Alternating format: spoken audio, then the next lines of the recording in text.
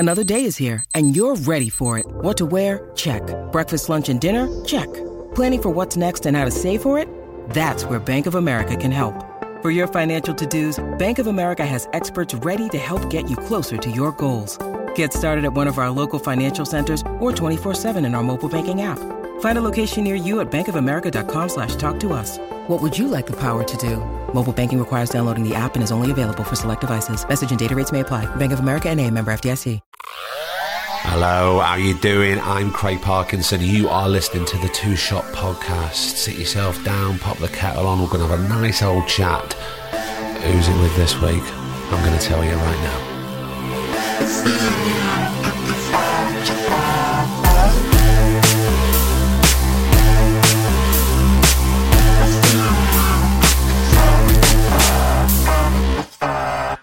Hello, it's me. Oh, right there. How the devil are you? Is that better? Yeah, it's me. Hello, I'm back. No, don't be like that. I understand. I understand your frustration. Trust me, I've been frustrated too. Apologies to everybody. I know there's been a slight drought in episodes over the past few weeks. What? What's your excuse, Craig? Well, I've been really busy. It's been super busy. And also, I'm a bit of a stickler. I want to always find the right guest for this podcast. Of course, people ask to come on. But sometimes I just don't think it's a good time or it's a good fit. But this week, I am thrilled to welcome the actor Mark Bonnar. And my God, it is a perfect fit. I loved this conversation, loved talking to Mark. Look, you're going to know Mark from his groundbreaking performance in Line of Duty in Series 2. And his beautiful, hysterical, heartbreaking performance, and that's not an oversell, in Catastrophe. It was on Channel 4 if you're in the UK. And look, just to put it out there, you know what these conversations are like, especially when I'm talking to actors. We kind of don't really get into the ins and outs of the acting world. Well, on this episode, we kind of do, but don't, come back. It's fine. There's no asides, there's no in-jokes. We kind of approach it from a very human aspect of the business and work and ethics and rejection. So it's something that everybody can take something away from it. And I really think you get such an essence of who Mark is. And we talk about, the side of family man Mark, and I'm going to work Mark, and there's slightly versions, there's personas, but it's a great conversation. And I'm so thrilled that after a few weeks off, we are kicking it back off with the majestic Mark Bonnar. What else do I have to tell you? Well, also, the second apology, and don't think that I don't know about this, that I am aware of this, that, yeah, I'm really proud of all the episodes that we've been doing over the last 4, 6, 8 weeks. But one thing is, they've all been very male heavy, and we pride ourselves in casting the net far and wide with our guests. But don't worry. We've got some incredible female guests coming on. It's just about timing. The timings have been so frustrating of late. So don't think that this has turned into Craig Just Talks to Blokes podcast, because it ain't that, and it will never be that. Things are going to slightly die down for me work-wise when I finish this other job towards the end of this month, November. And myself and Griff are going to get in the car and we're going to go and do a few days of live shows, that's next year, live one-to-one recordings in person I'm not going to be in front of a computer, and it's going to be great. I can't wait. So we're going to stockpile a load of episodes. So you're going to have new episodes coming throughout December and into January. As always, over the Christmas and New Year period, you won't be without an episode. I promise you that. Okay? Trust me? That wasn't a question. You trust me? That still sounds like a question, doesn't it? Anyway, I hope you trust me. We'll sort it, I promise. Anyway, it's brilliant to be back, and I'm so pleased you're here. Well, should we get down to it? I think you've waited long enough. Get your brew, get your piece of toast. Depending on what time you listen to this, get your glass of wine. Okay? Okay, ready? Okay. This is the Two Shot Podcast with the brilliant Mark Bonnar. Enjoy, and I shall see you at the end.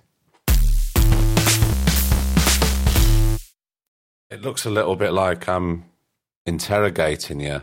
Some sort of Stasi that crime. Would kind of, that might fit in with be quite the way we first it? met. Where are you on the night of the 25th? I was at my grand's house. Back it up, prove it.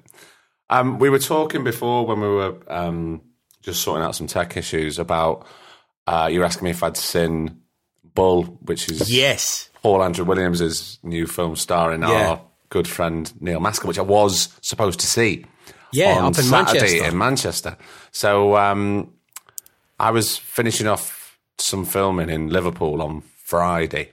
I got back home, popped the heating on, was about to pour a glass of wine, have some food, and I got a phone call from my mum, and my dad had been admitted to hospital.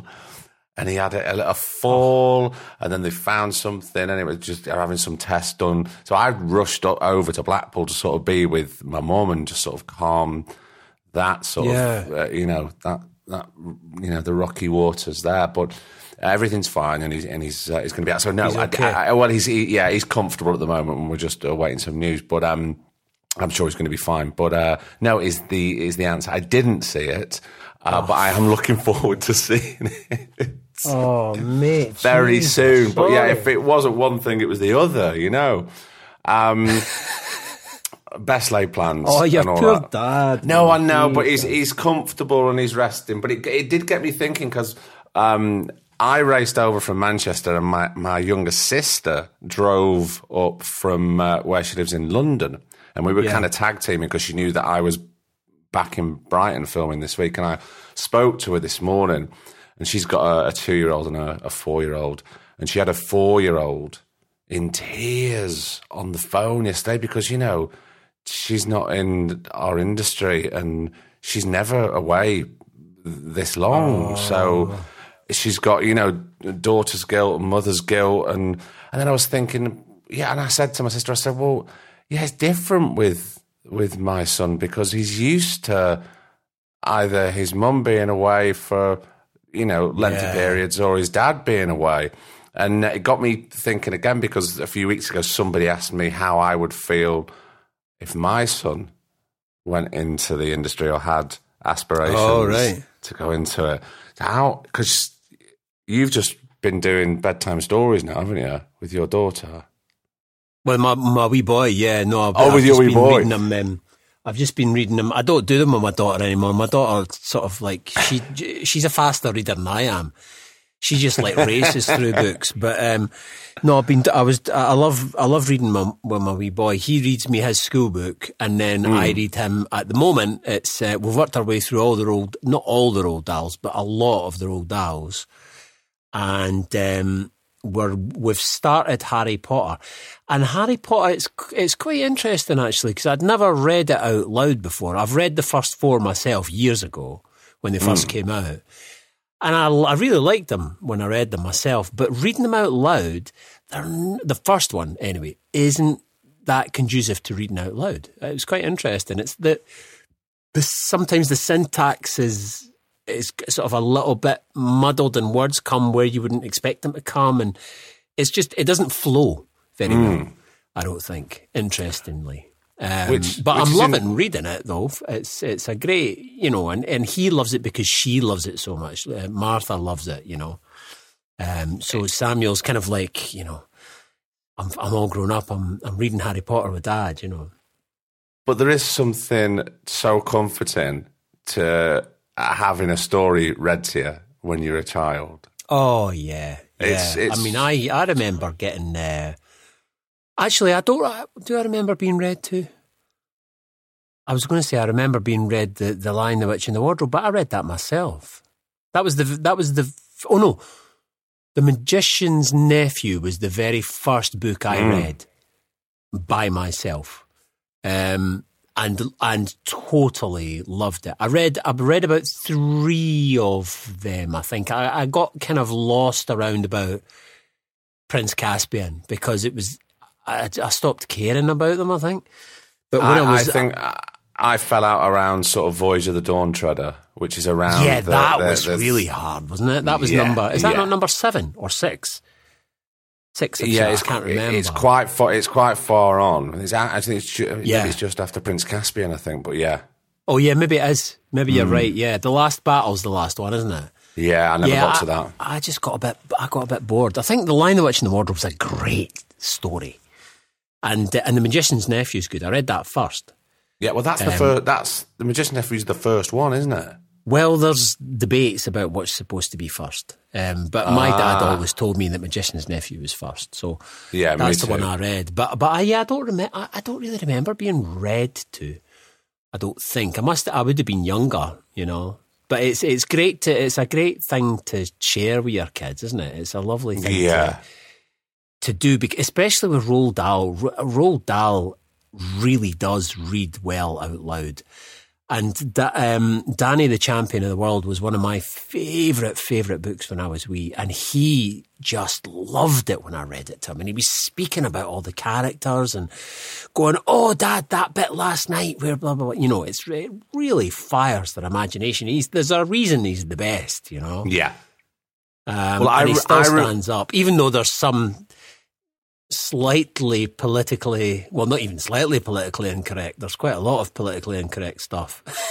Lots of very much people, so. And there's lots of ugly people, which you wouldn't rightly get away with these days. I was trying to explain to my son a few years ago when he was much younger, when we were reading George's Marvellous Medicine, about, I said there was a man who I adored when I was a young called Rick Mail, and he was a comedian, Hardy, and do you remember, Mark, when Rick Mail read George's Marvellous Medicine for Jackanory? No, I've never seen it. Oh, I've seen clips, I think, but I've not. I'm sure it's available on YouTube. It is. I remember rushing home because he told the story of George's Marvellous Medicine in a full week on Jackanory. I remember rushing home, and it was like, we talk about appointment television now. Well, my God, this was appointment television. You've never seen anything like it because it was like he was just ripping up the set. He was being Rick, but he was doing George's Marvellous Medicine, and it was like Jackanory but punk rock. I mean, it was. Yeah. Incredible. But for me to try and explain it to my son was, anyway, I tried to channel my inner Rick when I was reading George's Marvellous Medicine. But yeah, it's a lovely time.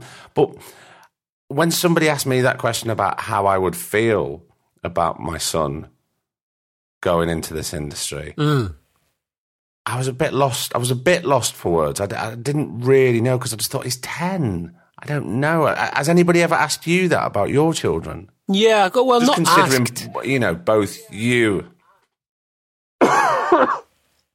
Yeah, nobody's. I don't think anybody's outright said, how would you feel about it? But I mean, they're both quite in their own ways. They're both quite sort of. They like performing in their own ways, but I mean, all kids do. I think that's a part of growing up, isn't it? That kind of thing. Play acting is a part. Well, I think all kids. Well, all kids should, and yes, I think they do in their own way. Yeah, I think they do too, and I think that's I mean, they know obviously what we do, for a job, and they know they've never really seen us, and they've seen a little bit of Porridge. Martha watched an episode or two of Porridge when I did that a few years ago. But because most of my, they watched bedtime stories when I did that, which was one of the great joys of my life. But they've never really, they don't really, yeah, it's kind of, I suppose they just sort of take, like I did, my dad was an artist, is still an artist, and, it was never really, it was just like what he did. That was it. That was what he did. So I don't know if they think about it that much. I mean, yeah, I don't know how I would feel about it. I mean, do you know what? I would be worried, but I would, I'll be worried about whatever I'll be worried about whatever they say they want to do. You never stop worrying. That's my mum still says that to me now. You never stop worrying, even though you're 52. I still worry about you. I think that's just part and parcel of being a parent, along with all the fun stuff and all the hard work. You also worry a lot about them because you do, because you love them and you love the bones of them and you want them to be happy. It's a tricky thing with children, full stop, because, I think mums are just the same. My mum's the same as yours. They never stop worrying, really. Yeah, as we won't do with our children. Neither does my dad. I mean, neither of them do. I know that we both. You're constantly, because they're such a massive part of your life, and you've kind of, you don't realise before you start out doing it, being a parent, how much it's going to take out of you, how much you're going to invest in them, how much you're going to get wrong, and how much you're going to love them. I think, that's all those things that are, you just, and how tired you're going to be, and how afraid you're going to be, and how uncertain. And, it's a really difficult thing to do. I'm lucky, I'm really lucky that, that we've got me and Luce, I'm lucky to have Luce, but in full stop, but we've got such a brilliant kind of honesty in the relationship where we're very, and she's very good. She's much better at it than I am. I think I'm quite kind of, I'm not communicative, as a person, particularly. I think I kind of either just sort of like mosey on like Dwami and my head in the clouds, or I kind of keep things to myself. And she's very good at encouraging me to communicate better. Thank God. Because that's funny, what you need. Of course, that's what you need. But it's funny because, we've known each other for a few years. I've never thought of you like that. I've always thought of you as very open and very approachable and very communicative. Well, I am in some ways. I think I think at work, I think you have to be, don't you? You have to be. You have, like everybody does. Everybody has their work persona, and who they are at work and what they do, and then they have their home persona.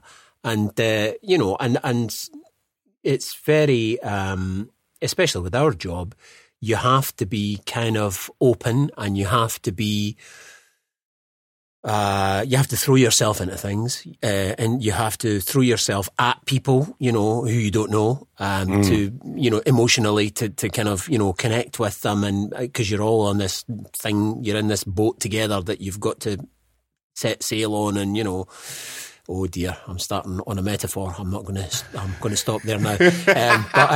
No, but you're right. You have to launch the. Yeah, I heard myself say in an interview the other day.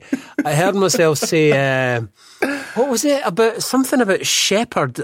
It's like I'm a shepherd or something. And then I went, "Don't you dare fucking print that, because it's the wankiest thing I've ever said in my life." But you do. So you have your work persona where you're open and you're kind of, yes, you're communicative, and you have the real you, which is kind of like, which is not like that. No, but you're right, because you have I am to a certain extent. I'm doing myself a disservice, probably. Yeah, But I think you are a little bit. Yeah, mate, definitely. And also because you have to forge those relationships very quickly with people that you don't know and you don't have a history with at all. Yeah. And you have to be open to be trusting people, which is a big ask. Yeah, it's huge. It's weird. You sort of get used to it, though, don't you? I mean, you kind of, because everybody's the same. We're all the same. We are all, well, all the good people are, the nice people, the ones that want to do well and aren't interested in their ego, are in it because they know it's a team sport and they like playing the team sport, and so you launch yourself at each other and sort of go, let's discover this together, and yes, there's not everybody's like that, but and there's all kinds of different personalities. But generally speaking, I think actors are a great bunch of people. I've had very, very few bad experiences in my life. Touch wood, long may that continue. Yeah. But and I love the job. So going back to your original question, I'd probably be very happy if they decided to do this, as well as worried about how the fuck they were going to make ends meet, because, as you know, that's what you're always worrying about in this job, is what happens if it stops, Yeah, yeah. And also the rejection. Yeah. The pretty much constant rejection for Yes, many years. Yeah. I mean, that's another thing though. You kind of get used to, isn't it? Don't you? Or I don't know. I think. Well, I was thinking about it before when I was going. Well, how does that sound negative if I start having a conversation with Mark about rejection? Well, no, because he understands, and it's not going to start. I didn't want to start off talking about rejection, and it's funny you ask about getting used to it, because I was thinking, have I got used to it before you've asked that? And I think, I have. And sometimes it can last. Whereas sometimes maybe years ago, it may have lasted a week and it may have kept coming back. Now it's a good 25 minutes of unhappiness and anger and frustration. Why did I not get that I'm better than he is. Oh, same old, great. Yeah. Again. Oh, they've gone for him again, right.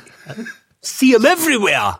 And then I come back from halfway through throwing the telly in the backyard, and I think, no, I'm not going to do that. I'll put it back in the living room. But I think you're right. I do. Yeah. I think it does. You're right. Earlier on in my career, I remember that rejection being really lingering, especially if it's something you're invested in, especially if it's something you think you can do as well, or really excites you, or both. Then it can be, and that can still be hard to take if you think you'd be good at something. It's still, there was a couple of things recently I had actually that I was like, oh, really? I can, but I was kind of in my head. You know what it's like in your head. You sort of now and again in idle moments when you're, I don't know, in the toilet or wherever you are, where you're sort of sitting thinking, oh yeah, I'm waiting to hear about that job, haven't I? And you have a 10-20 second flight of fancy about doing it. Yeah, I could do that.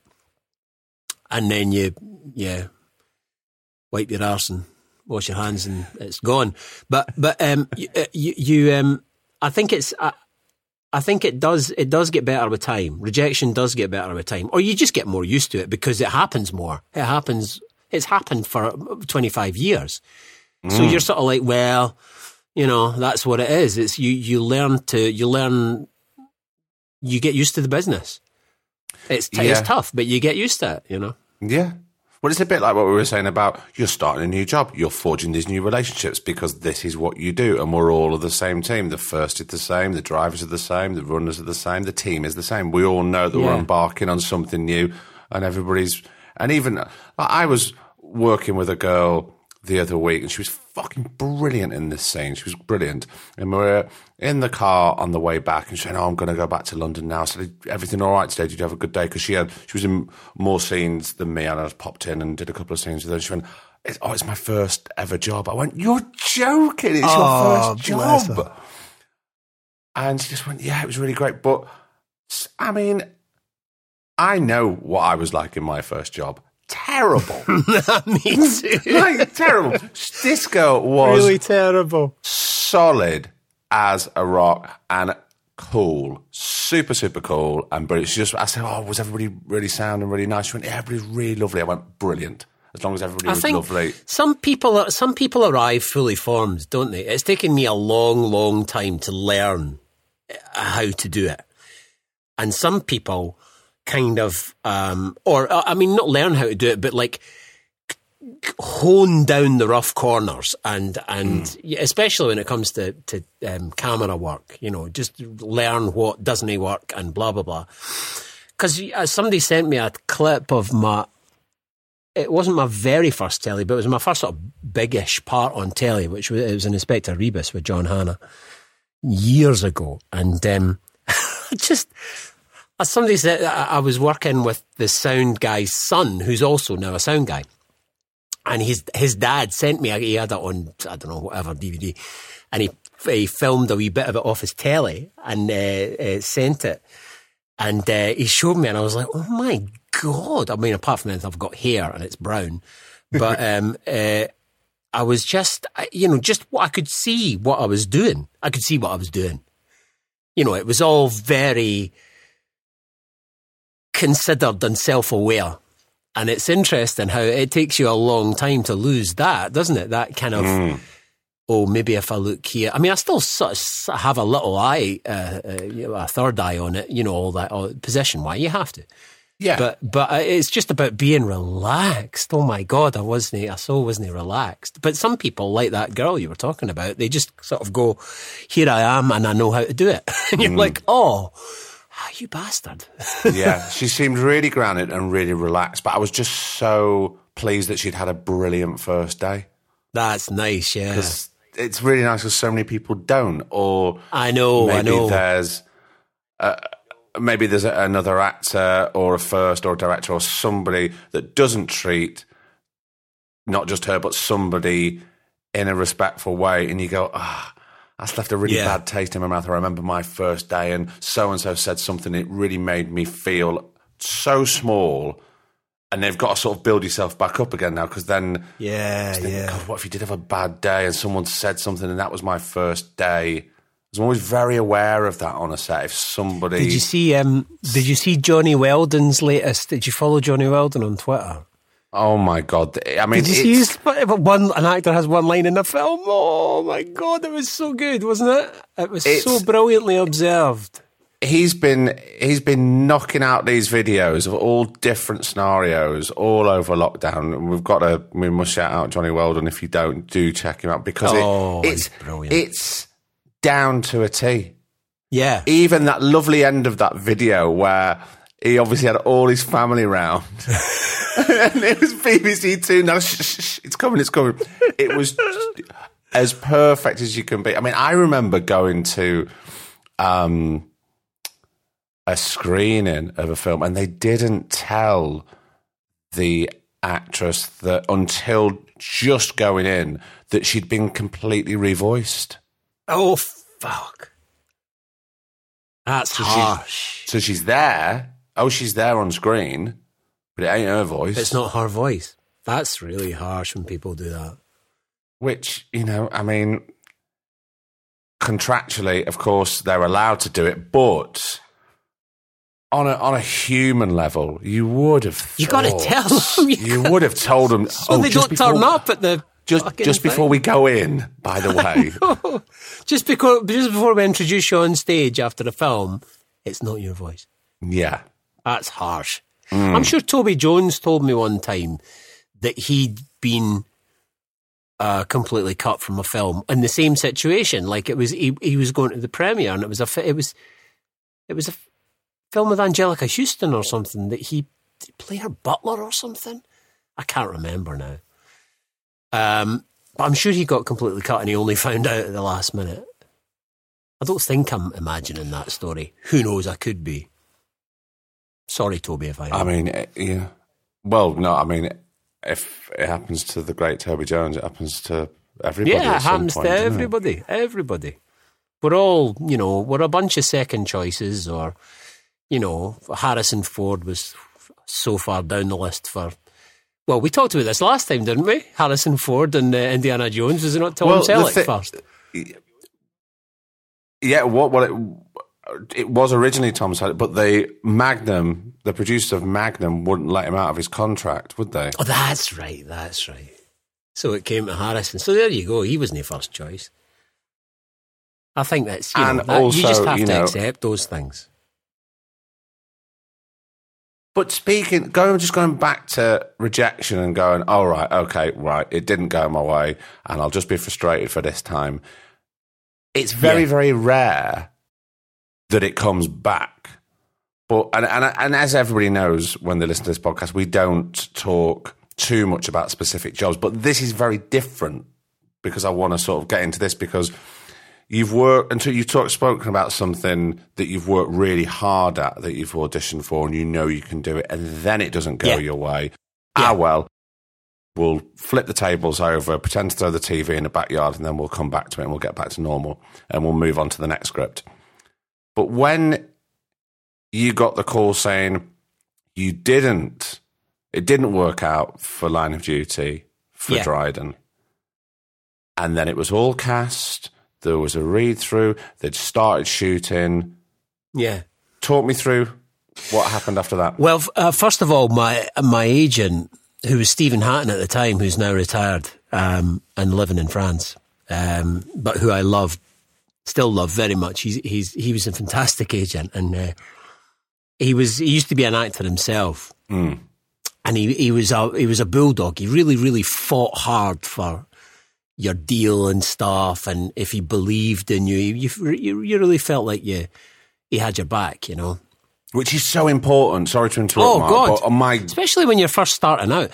I met a few agents at the showcase when we did our drama school showcase, which every drama school does. For those that don't know, you all the actors that from that year that are graduating, they do a showcase, and the drama school invites agents and people from the business along, and you sort of network. It's a chance to get an agent first and foremost, but also meet whoever, casting directors and producers maybe. So I met a few, 3 maybe, that were interested in me at my showcase. One of whom was Stephen. Another was the agent I ended up going to, which was, I can't remember what the CCA, I think they were called at the time. But Stephen wrote to me when I wrote to the others and told them who I was going with. Stephen was the only one that wrote back and said, I'm really disappointed you're not coming with me. But if at any point in the future you change your mind or it doesn't work out, let me know. So that really stuck with me. That never happens. I know, it was so nice. And so, I mean, I didn't know it never happened because I was just fresh out of drama school. So I was like, oh, that was nice, because he was the only one that replied to my letters, So that stuck with me, and sure enough, 3 years later, it wasn't working with this person.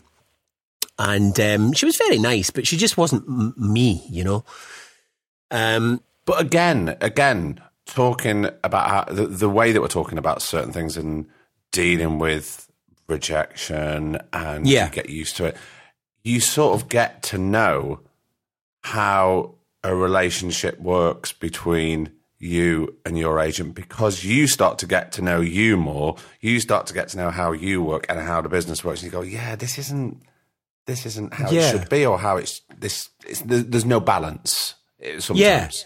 Yeah. And I think you also, knowing yourself is a good starting place, I think, or kind of knowing what you can do, knowing your ability is a good starting place, or believing in yourself. All of those things are a good place to start. And if you, I mean, I think I was always very ambitious, and maybe kind of keen to run before I could walk. And I think that, that kind of motored me along in kind of leaving the agent I was with initially, and then sort of remembering Stephen and going, all right, I'll give him a phone. And so I phoned him and I went to meet him, and I'm still with him now. He's left. So he said before when he phoned me to tell me about the audition for Line of Duty, he said, darling, if you get this, it will, what was it he said? It was something quite grandiose, like your career will never be the same again. It was something like that. He said, this will change everything or something. No, this was before the fucking meeting. And I was like, please don't say things like that before I'm going in for an audition. It's just another audition. Please don't, pump it up so I'm terrified. Yeah. Anyway, so I walked into the audition at World, and met Jed and Kate Rhodes James and Simon. Simon wasn't there. Simon wasn't there. At my first audition.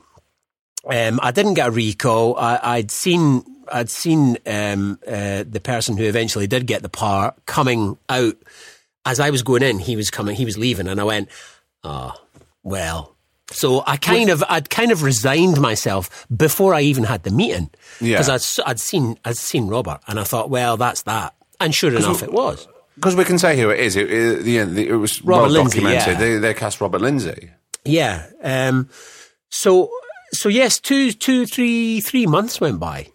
As you say, they cast Robert. The shooting started. He'd started filming, and for whatever reasons, I don't know because I wasn't there, but they decided to part company. And 3 months later, I got a phone call saying, "You know that Line of Duty job?" I went, "Yeah." She went, "It's sort of, what was it?" She said, "It's sort of not come back again. They've come, it's gone round again. It's coming round again or something." It was something quite kind of ambiguous. And I went, right. She said, "They want to have a meeting with you tomorrow at World again." And this was Simon and Jed. And I was like, "Oh, right, okay." So I went in, and they were like, "Okay." So, and they were talking like, "The job's mine." I was like, "Oh, all right, okay, cool." And we chatted for, I don't know, 40 minutes. And I was like, right, and that was the Friday. That was on the Friday, and I started work on the Monday. I flew over to Belfast on the Saturday, I think. Or the Sunday, probably. And then, started with that big speech in the church on the on the Monday the funeral. God. In front of like 200 extras, Keely Hawes, all you guys, who I'd known and admired from afar, for all your various different bits of work that you'd done through the years, because Line of Duty was itself quite young at the time. I'd watched the first series, but I knew all your other work, everybody's other work. And so I had to get up and do a massive big speech in front of the whole consulate. With 2 days' notice on the phone to Jed going, I'm a DCI. So if that, and just like constantly throwing questions at him, and bless him, he fielded them all, answered them all brilliantly, and really, it was, he was brilliant to me, Jed, but just because I think he knew it was such a kind of massive, like, whoop. Well, it really is. I mean, not only did you have to sort of field this new information that this job had come back around, this part from months ago that you'd worked at, and you'd thrown away and it had gone, you've got to sort of scoop everything up within 48 hours notice and start building this character. Yeah. But that was, Jed was the best person to help with that. Oh, I mean, because he knows everything about exactly. He's the his complete characters. oracle. Yeah. So I mean, I just threw question after question after question at him, and he answered them all. I wrote everything down in my little book, and I tried and thought about stuff. But then you get on set with you guys and Douglas McKinnon, who was the first block director for series 2, and the atmosphere is just so lovely. And you just think, oh man, this is going to be fun. This is, it's going to be really good. And it's a really brilliant, there was some great set pieces. There was some great scenes, some fantastic, those interview scenes. I mean, that's when Jed sort of that's when he started doing those, or they became a thing, wasn't it, in series 2? Properly, it was starting to be cemented in, from 1, but from 2 onwards, it really started to be, as you say, it was a thing because people had never seen this on telly before, and on paper you go, what? 19 pages, one scene. Yeah, it's like, really? This doesn't really happen. We get through like 5 or 6 pages in a day. But that is the thing that you say. And not to talk too much about work, and we'll move on. But again, going back to that girl that I worked with the other day, about you, very experienced, coming on, and you realise that this was a very happy set to walk on, even though the material was super intense. That once the cameras are not rolling, there's joy and there's happiness and there's a lot of fun. I've been on some very silly comedy sets where they've been ludicrously serious. Comedy's a serious business, Craig. Almost Shakespearean. Oh, but that's the what. Especially when you're doing comedy on camera, it's very difficult because if you've done comedy on stage, you're used to getting a laugh. Comedy on camera is a whole different ballgame. The crew bless them, are very generous for the rehearsal, and then it's silence after that because it has to be. So it's a hard ask to know because you sort of. Your rhythm, you've just got to feel it, I guess, like you feel anything else. But it's a tricky one doing comedy on camera, I think. Oh, I think it's, people have heard me say this before on the podcast, of course, because they know that I'm a huge fan of comedy, because what I started out watching as a kid, like in summer holidays, I used to watch Laurel and Hardy and Harold Lloyd and Buster Keaton. That was like all my inspiration. Yeah. Look at this is incredible, because it was incorporating comedy and romance and stunts, like amazing stunts. Is he really doing that? Yeah. This is terrifying, but it's funny as well at the same time. People can do this. They did this for a living. I loved Laurel and Hardy. They were like a staple of my really early years, from maybe... Because my dad loved them. I think he just kind of passed that love on to me, I think, and they were also on Saturday mornings before Swap Shop. They used to show like 2 Laurel and Hardys or something, and so that would have been, I don't know what, late 77, something like that. So I would have been, 8 or something like that. So, I loved them from a very early age, and still love them.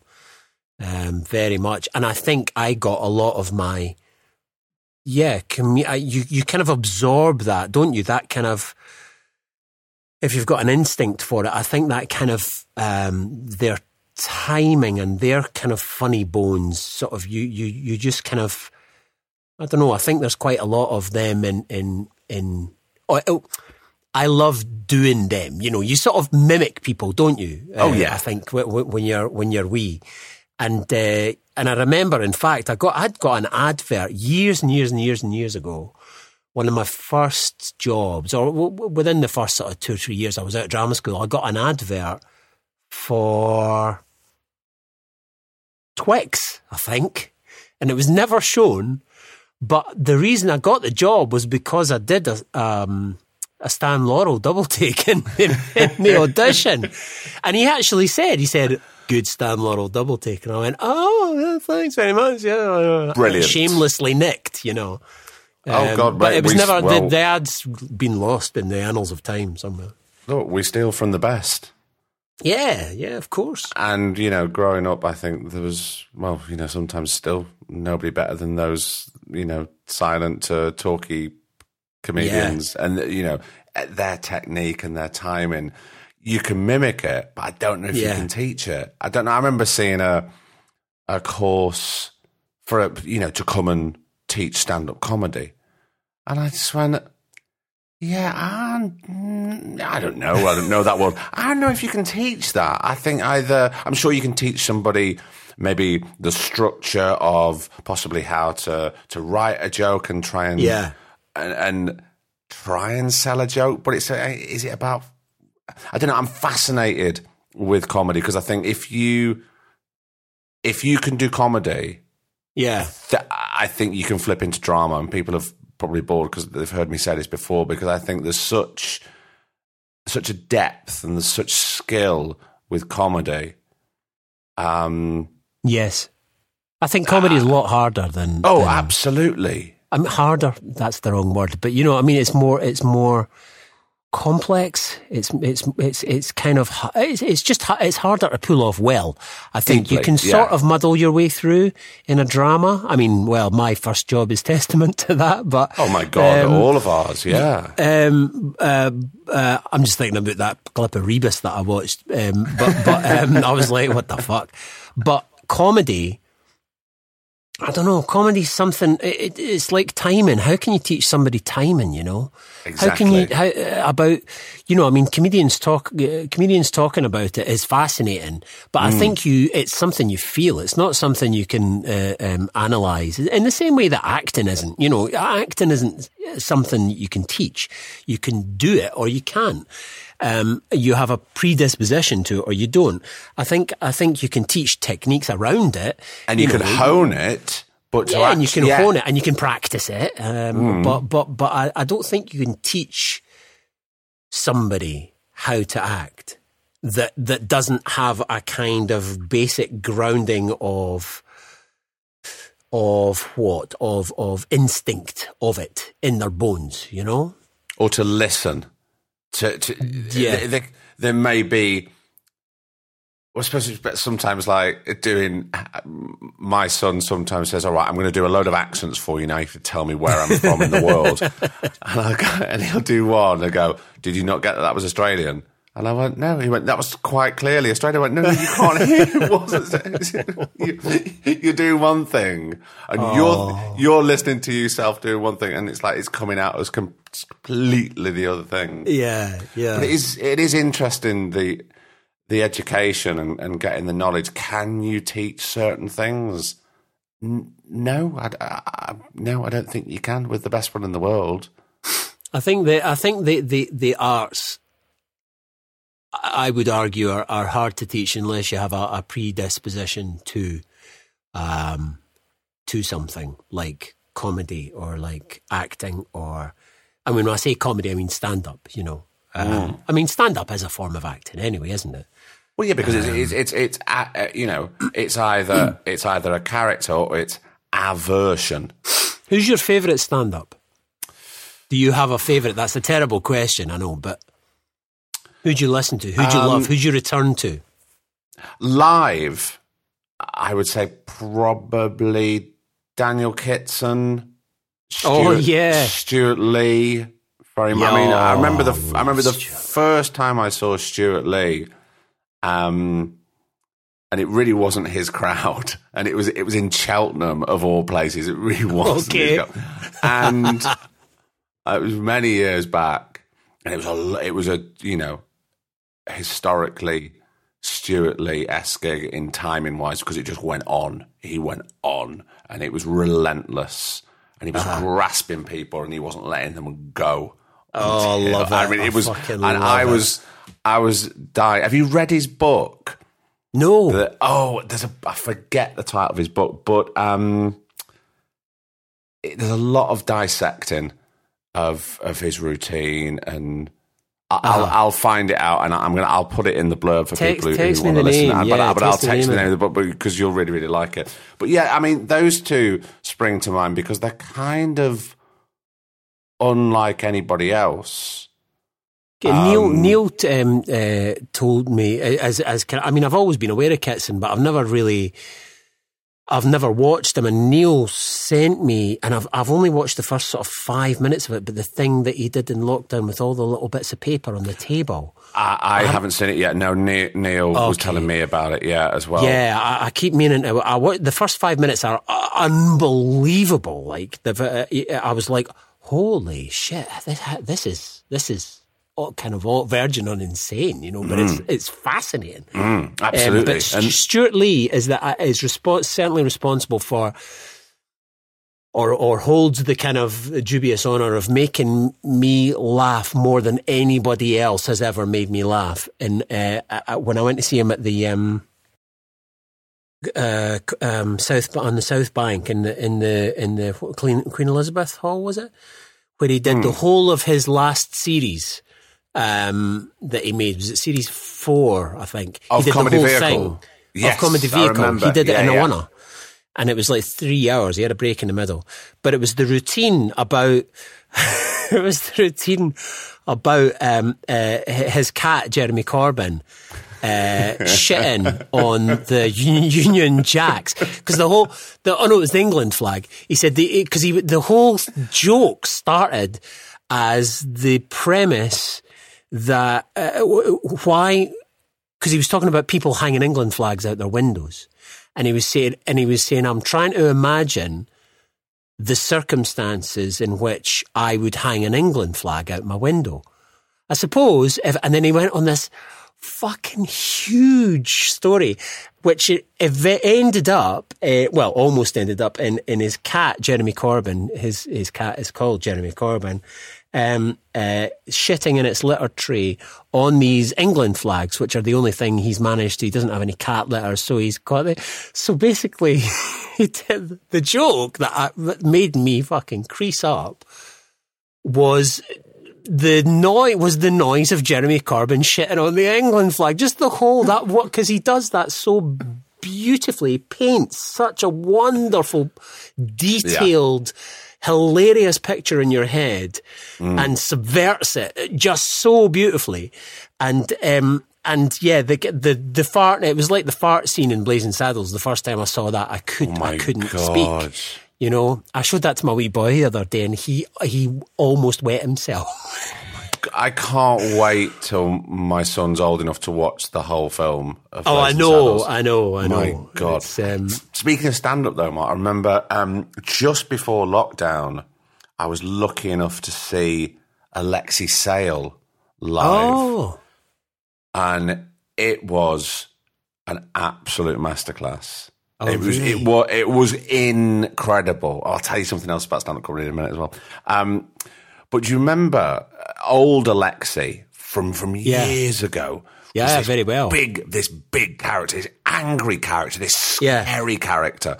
Very much more laid back now. He's much older. Yeah. But occasionally flashes of old Alexei would come out and just jolt you out of your seat. It was brilliant to see him on stage. But years and years ago, speaking of comedy, I was working with Dylan Moran, and he said, I'm doing a night of Irish comedy. So it was all Irish comedians at the time in the West End. So we went, and he was like maybe fourth on the bill, third on the bill. So it was him, and it was Tommy Tiernan and somebody else, forgive me, I can't remember. Anyway, headlining, and this proves, how much sometimes of a comedy snob I can be, was Ardal O'Hanlon.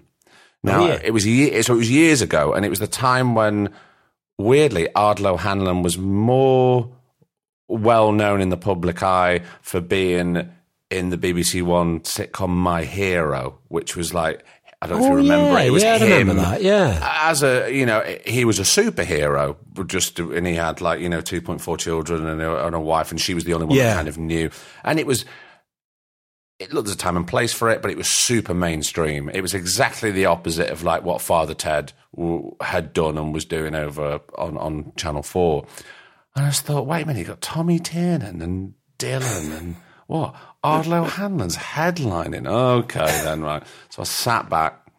One of the greatest stand-up routines I've ever seen. His set really was, and we spoke before about being on set for us as actors, and technically knowing what's going on, but being relaxed and sort of sitting into it. The most relaxed stand-up on stage, like. You just go, oh, you're obviously just born to be there with a mic in your hand and making people laugh and telling stories. Absolutely. And from then on, I went, I will never be that snobby ever again, because I already judged him. I made a judgment, and that was it was a bad call. Have you ever done it? Have you ever tried it yourself? No. Have you ever had an inkling to? I don't know. I think I'm a bit too geeky about it, really, to be honest. I'm just fascinated with the structure of how people... on comedy, full stop across the board. When it's like... sometimes I think it's like nothing else. I mean, you can show me incredible drama, and I've seen incredible drama over the years, but... like you were saying, to make somebody laugh so much that they don't know if they can stop. Do you remember that feeling at school where you were laughing? You go, I'm not allowed to be laughing here. Or that awful self-indulgent thing that sometimes happens on a set where everybody just gets the giggles. Well, and can't stop. You can't stop, and you're going... We've got to complete this day, and this is that makes it worse. Oh, of course it does. Well, it's like being in school; it makes it worse, doesn't it? But to actually get somebody to get a crowd of people to do that on stage, and the best for me, the best thing is, I mean, this is a personal thing, of course, but because I was always and still am a massive fan of Bill Hicks, and he kind of. He did that as well as kind of, although he's dubious misogyny all these years down the line, of course, but when he was at his best, he was transcendent, which is what Stuart Lee does as well. Stuart Lee he lifts you up out of yourself at the same time as making you belly laugh. And I think that is a really, that's the thing that I love the most about a really clever, hilarious comedian, is that they'll pull your kind of very being apart, because you're absolutely awash at the kind of with love at what they've made you think, and you're also almost wetting yourself at the same time. That kind of juxtaposition, whenever that can happen in life, is always beautiful and exquisite. I think that those combative, symbiotic feelings, and sometimes it can be quite a rare thing, because I love seeing lots of stand-ups and lots of comedians, and sometimes I do kind of look around and go, oh, why you're laughing at that? I don't get that.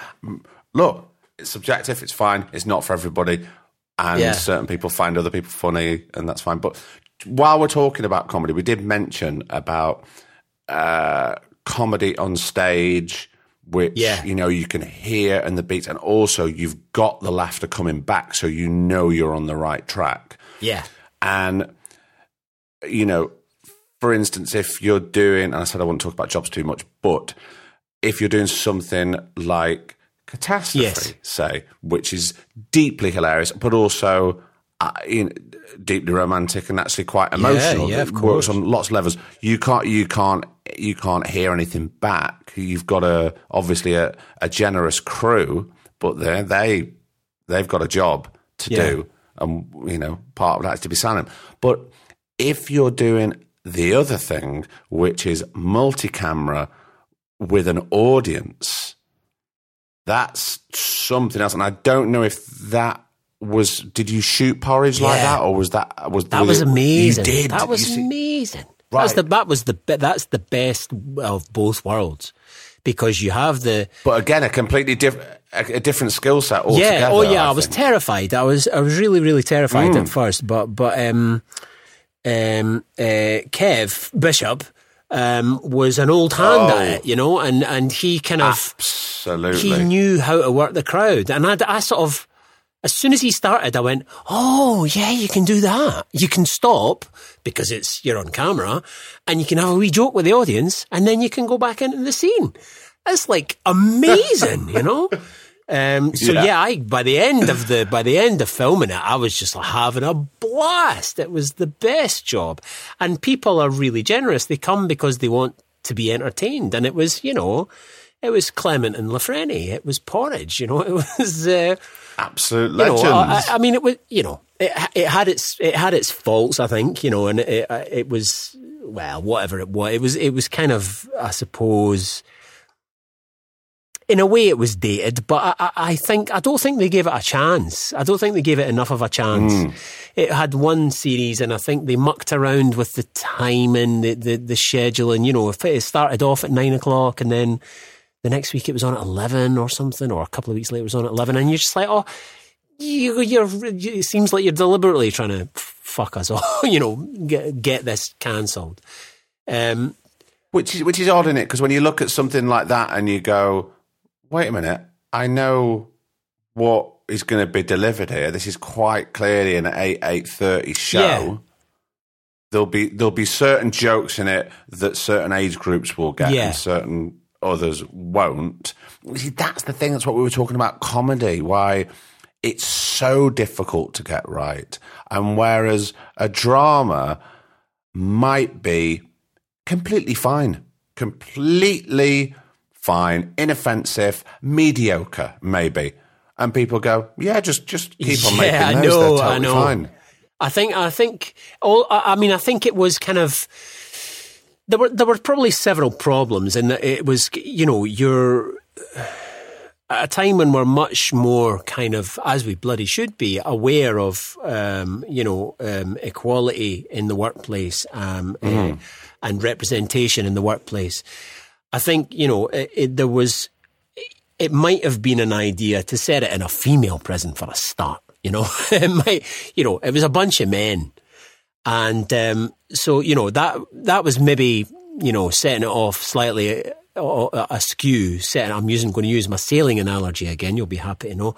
But Very pleased. that boat was, you know, the sail was slightly askew on that particular launch, from the word go, I guess. But you know, I mean, I was so excited because it was such a massive part of my youth. You know, that show.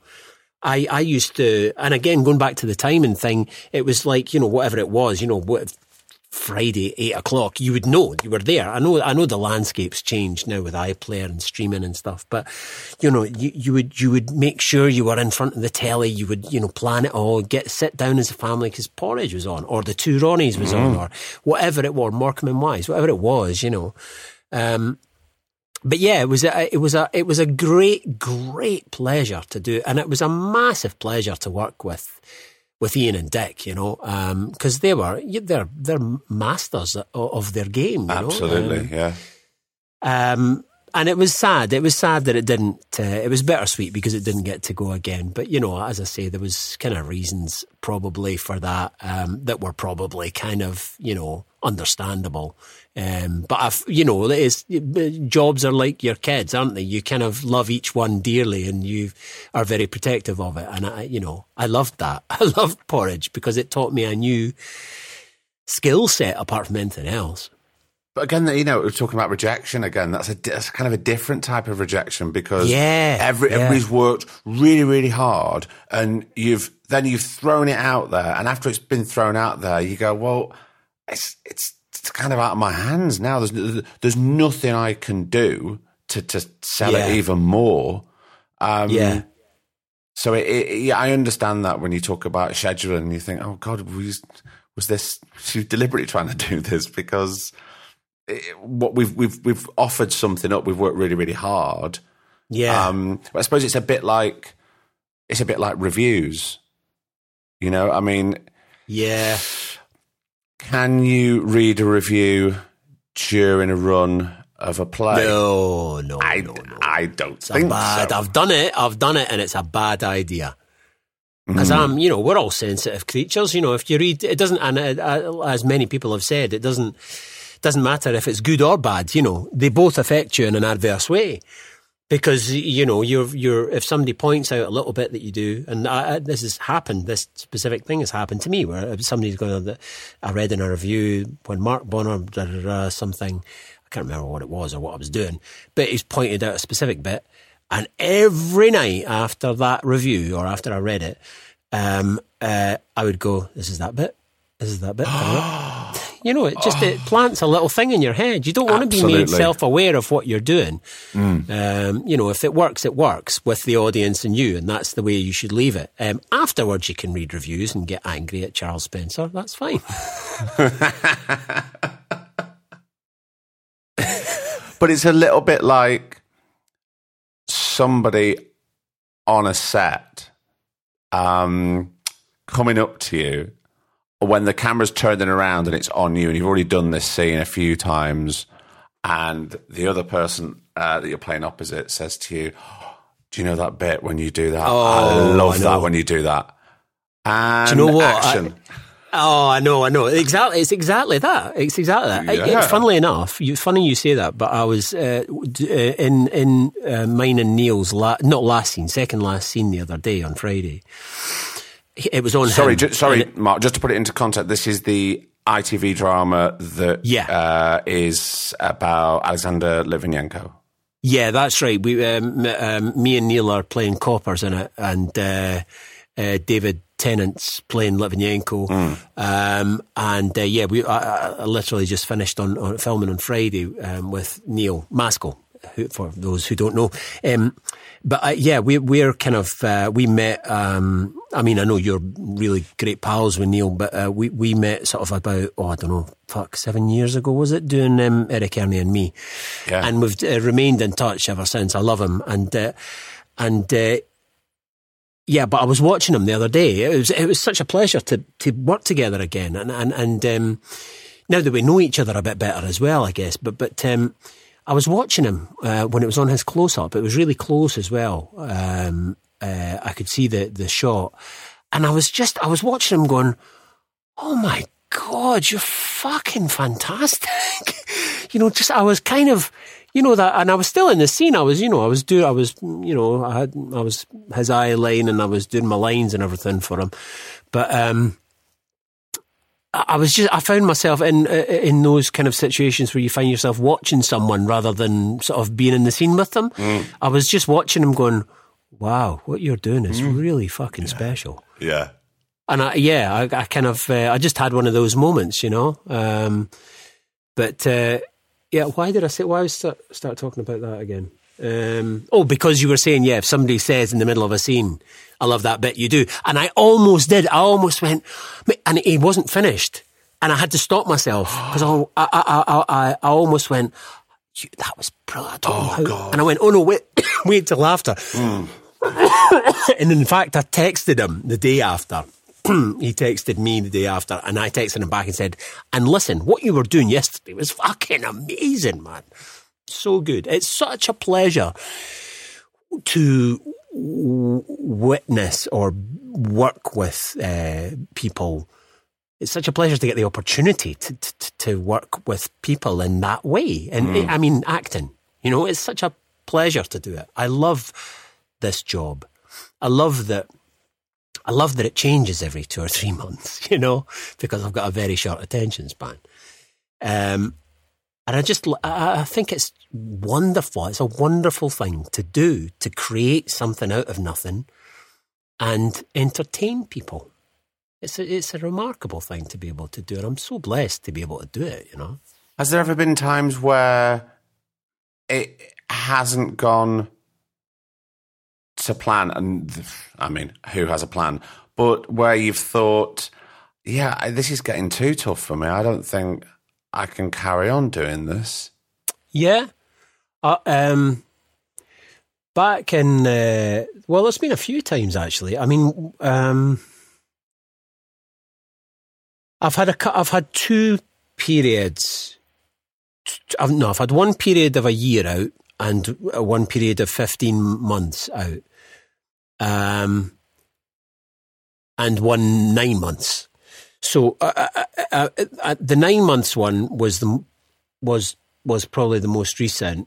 I don't know if it was actually, but like for big blocks, that's quite a big block not to have fuck all, and it was right after the first sort of lead part I'd done on telly in a thing called Paradox with Tamsin Outhwaite and Eamon Elliott. And Chiki Okonkwo. The four of us were the sort of main parts in this show. And it was a good show. And it had quite ambitious ideas and stuff. And it was like sort of like sci-fi mixed with cop thing. But for whatever reasons, it only did one series. But after it was broadcast, I was thinking, okay, I've shown what I can do on telly in a sort of like a big part, here we go. Here we go. And the phone didn't ring for 9 months. And I was like, oh, so that was hard. That was hard. That was really, really hard. But that's that's just one of those things, it's a surprise, and there's always, a met for things. So that you kind of, that keeps your hope going. When you have meetings, when you have auditions, you wait to hear about stuff. So you're thinking, that keeps your spirits up, I suppose. And I did meet for some stuff, but I just didn't get anything. It's interesting what we've been talking about. There's been a through line about, the longer that you've been doing it, you sort of, you get to know and you get to learn and you get to accept and sit with certain things about how to behave and rejection and all that. But that's another thing that sort of, and I'm sure I mean this in the right way, but slightly naive, that you went, okay, here we go. No, we're on now. Totally. Because I thought, right, I've done a really good job. Go. but that's the thing, isn't it? It just doesn't play out like it doesn't work like that. No. Like a really good friend of mine a few years ago won a BAFTA, and absolutely well deserved, so proud, brilliant for him. Yeah, the phone did not ring. Not even hell. Scripts didn't even come in because he kind of found out that people just thought, oh, well, he'll be totally busy now. So no, just went, he'll be fine. He's like, no, he's not, I'm not fine. It's weird, isn't it? Going on. It's weird because being self-employed or freelance or whatever we are, you kind of, because if you get a promotion at work, right? If you get, if you work for the civil service or whatever, you get a promotion, you've got a promotion. Somebody's thought you're good enough to do that job. There you go. There's a pay rise. There's a bit more money. And you can do that as long as you're fit and healthy, and you'll hopefully get another promotion later on, blah, blah, blah. And that's the way it works. But yeah, for freelancers, you get a pat on the back or a BAFTA, or well done, and you've completed a piece of work and you've done it to the best of your abilities and you think you're all right in it. And then what? Nothing. That's it. You don't get any money. You don't get a job. You don't get so it's the not knowing. The not knowing is a killer sometimes. But also the uncertainty is a killer sometimes. But also it's the not knowing and the uncertainty that kind of keeps you driven and keeps you alive. So it's kind of it double does. edged. It does. It's terrifying, but I mean, no, you're right. It does. It certainly keeps you going. It certainly keeps you hungry. It certainly keeps your senses sharpened. It certainly keeps you fit. In my case, I always joke that if I didn't do this job, I'd be 25 stone, because I fucking love food, and I don't really drink anymore. But I used to love my booze as well. But yeah, I always joked that if I didn't do this job, I'd be the size of a house. Even though, and I'm repeating myself, that I don't talk about jobs, but because we've spoken about comedy so much and we're both so clearly quite passionate about it. We've done nothing but talk about jobs. I know.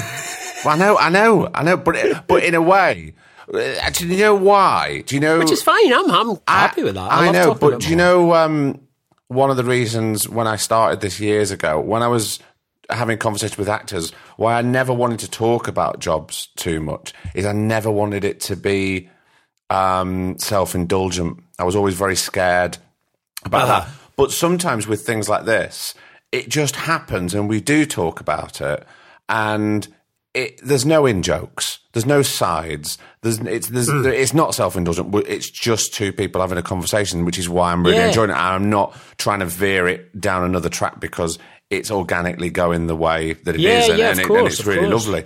But to be offered to play Eric Morecambe, I couldn't think of anything more scary. More fucking right. Yes. Fuck, terrifying. Oh my God. But I didn't. I do need to say, and obviously you know this anyway, it was fucking brilliant, and kudos to you and Maskell and Neil Forsyth as well, because it was a sublime bit of talent, and two comedians who are part of my history, who I hold close to my heart, so I would be, which is one of the reasons why, and I'm sure they're incredible, but I'm incredibly nervous about watching the Laurel and Hardy film. Oh, it's beautiful. I know. I've read the script. I saw it just about 2-3 weeks ago. It's beautiful. You'll love it. You'll love it because it comes from the best possible place. No, I read the script and it was brilliant, but I was just like, I don't know if I'll be able to sort of detach myself away from the history of two people who I you will. I know I will. I'm being silly. But anyway, because I'm a massive fan as well, and I was a little bit like that. I was thinking, oh God, how is it going to be? And I wept. I wept buckets at the end. It was just gorgeous, absolutely gorgeous. But I'd also mentioned Tompkinson as well, Stephen Tompkinson, who played an absolute blinder as Eddie Braben. He really did. He was astonishing. Yes, really astonishing. Tompkinson was incredible, and it was absolutely terrifying. When I first got the call about it, my first reaction was, "Oh, me? No." And Lucy was like, "Oh, stop being so stupid. You're good." She helped me with the accent, no end, because she's from Wigan. And because I was doing her dad at first. She went, that's not Lancashire. That's not Morecambe. That's Wigan. You're doing a Wigan act. I was like, oh, okay. Anyway, it was terrifying. So, but I had 2 weeks before my meeting to prepare. So I just watched him. I watched him. And, the family were sick of the sound of me going, oh, everything. But I mean, up until, I woke up on the morning of the meeting, 2 weeks after I got the first call, thinking, I'm not right for this. I'm not right. And, but I went in. Sorry to interrupt. Were you almost trying to sort of talk yourself out of actually? I don't know. Because it can be done. We can do that. Yeah, I absolutely. And I think it was probably, I don't know, it was probably a bit of self-preservation, but I actually genuinely didn't think I was right for it. And I thought, well, I'm going to bring a kind of like whatever, I'll do him, and I'll go along, and I'll, because I just didn't know how to do it. So I'd watched him and I'd listened and I'd practiced, and I went along, and it was terrifying, and they got me to go in with a couple of Ernies as well, and neither of whom were Maskell, has to be said, but both of whom are very good. Yeah, so, and I kind of enjoyed it, and I tell you what, Neil Forsyth was brilliant in the meeting. He was so enthusiastic, and which he's like anyway, Neil. He's just like, you know, got such an amazing energy. So he was brilliant. He was like laughing, and he was like going, try this, try that, I do that. And he was Scottish as well, so we had a little bit of a, you know, thing about Scotland or whatever. So, yeah, it happened, and then I went, oh, well, that was that. It was good fun, blah, blah, blah, and went home, and then the phone rang and I got it, and I was like, oh, fucking what? And I've never been so scared going into a rehearsal room with Stephen Tompkinson and Neil Maskell. I didn't know Neil at the time, but both of them were, I mean, I was huge fans of, you know, I think weeks before I'd watched Kill List, and bloody loved Utopia, and he would, you know, he's sublime. Neil's a fucking sublime actor, and Tompkinson, man, fucking hell, he's, you know, Drop the Dead Donkey was always on when I was in my, you know, 20s. So yeah, I was just like, you know, walking into a hotel room. That was another story. Walking into a rehearsal room with them two, and trying to do Eric Morecambe was absolutely petrifying. And remained petrifying until I think we actually came to do it, and then I sort of thought, okay, I'm kind of feeling him a little bit. I think I'm sort of, and obviously hair and makeup did the most fucking incredible job. Oh my God, that team were just amazing. And that really, you know, when you see yourself and you go, oh my God, right, okay. So yeah, that really helped. And the walk, and his energy, and the pipe. When I got the pipe, that really helped. Things that really, little things, just help you hold yourself a different way, just everything. You know, it's a fascinating sort of process to go through. You know, to get yourself into that. Yeah, because it's loved it. I really loved it. Well, one thing creating a character with a fresh original script, and it's one when you've got all the responsibility, knowing that this is a person that made people's Christmas Day. Like, Christmas Day was certainly in my house and many, many other people's was built around, right, well, we need to get sat down for 7:15. It's got to be on at 8 o'clock. Welcome White's Christmas Special is going to be on, and this is going to be wall to wall for an hour of just hit after hit after hit, and also I know. The glasses. But there was loads of sketches that I didn't know that were fucking brilliant, and like Mr. Memory. Mr. Memory is one of the all-time genius comedy sketches, because he comes out... It's a silly joke, but it's so good. He comes out with no trousers on. That's how the sketch starts, and apparently what was really wonderful about the job was learning that these things, for example, the idea for him not to come on without his trousers on was like a really last minute thing in the wings. You know, he went, I'll take my trousers off. And, you know, it's like, oh my God, but that's a fucking it's a stroke of genius, you know? It's brilliant. So that team, you know, Morecambe and Wise and Braben, that team were just fucking astonishingly good for so many years, you know, top of their game. I mean, there was a lot of, you know, and Neil says this, there was a lot of, like Monty Python, like all that, there's a lot of, when you watch an episode of Monty Python now, you sort of, you know, there's 2 or 3 hits in it. You know, really funny bits, and the rest is a bit like, yeah, okay. And there was quite a bit of that with Morecambe and Wise on the weekly show, you know, not the Christmas special. That was always like a big glitzy spectacular. That was hit after hit, yeah. Oh, yeah. But on the weekly shows, yeah, there was a few sort of like, oh yeah, this is quite of its time, or, you know, but when the classics hit, fucking hell, Mr. Memory was just, beautiful. Arsenal!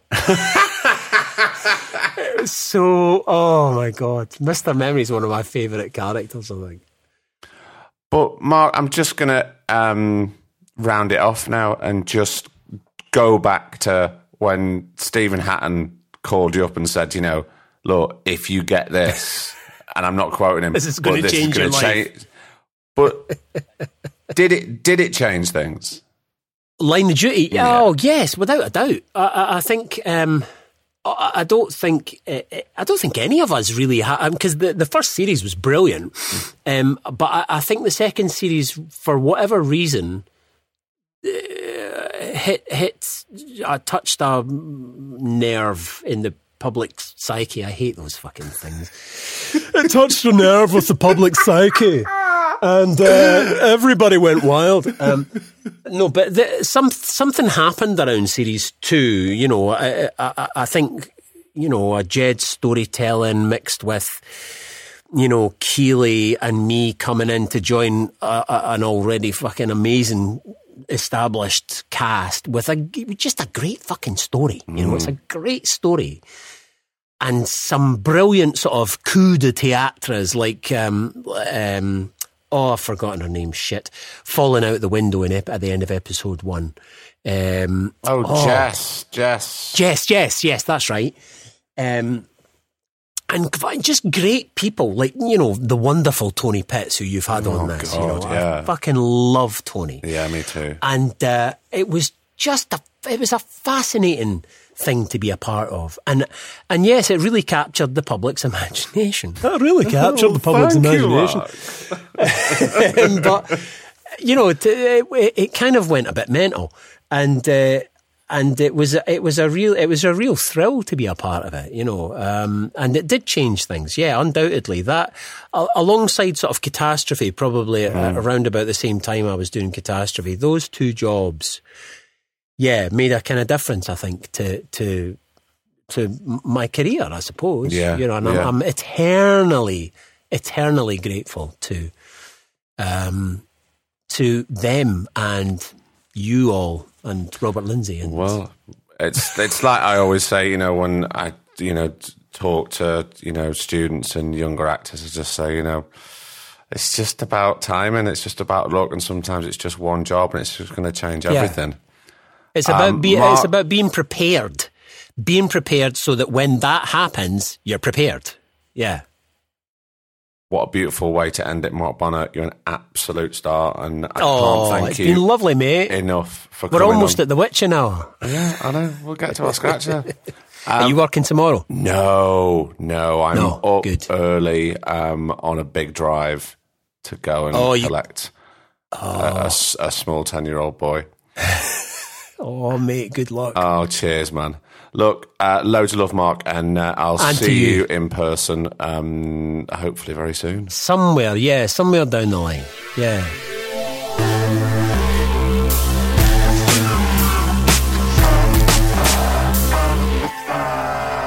And another episode is done. What did I tell you? Yes, we spoke about certain jobs and slight preparation and learning and dealing with rejection. But you got who Mark Bonnar is, and if you ever meet him, say hello, because you know what? He'll stop and he'll have a chat with you. He's brilliant. And if you're an actor and you haven't worked with Mark Bonnar, you are in for an absolute treat. Certain things that we touched on early on in this episode: Bull, the film starring Neil Maskell, directed by Paul Andrew Williams, is coming out at cinemas this Friday. This Friday. It's on Odeon's Picture Houses. Google it, Bull. Go and see it. Go and support British independent cinema. Do that because they need the support, and I can't wait to see it. I know it's going to be a brilliant film.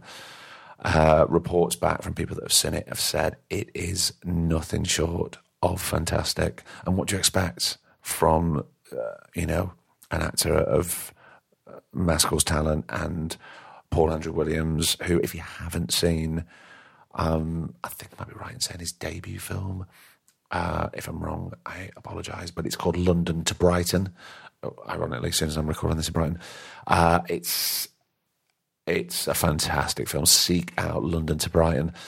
And if you want to catch up with what Mark is doing on television, go to BBC iPlayer. You can start by watching Series 1 of Guilt, rinse that, then jump straight into Series 2 of Guilt, which is playing now on the BBC iPlayer if you're in the UK or you've got like a cheeky VPN and you can see it. Apparently you can do that. I'm not saying to do it. Apparently you can do it. Oh, it's good to be back. I'm talking very fast and I'm slightly tired, so I'm going to finish my glass of red wine and get to bed. And I'll see you all next week. Okay? Thank you so much for downloading, subscribing. Let's have a chat. You know where we are. We're on Twitter, Instagram, Facebook. We try and get back to you. If you want to drop us an email, you can. If you want, you can hear my voices going because I'm tired. It's twoshotpod@gmail.com. Until next week, I've been Craig Parkinson. He's been producer Griff, and this has been the Two Shot Podcast. You take care. I'll see you next week. The Two Shot Podcast is presented by me, Craig Parkinson, recorded and produced by Thomas Griffin for Splicing Block. Our brilliant music is courtesy of Then Thickens. Cheers.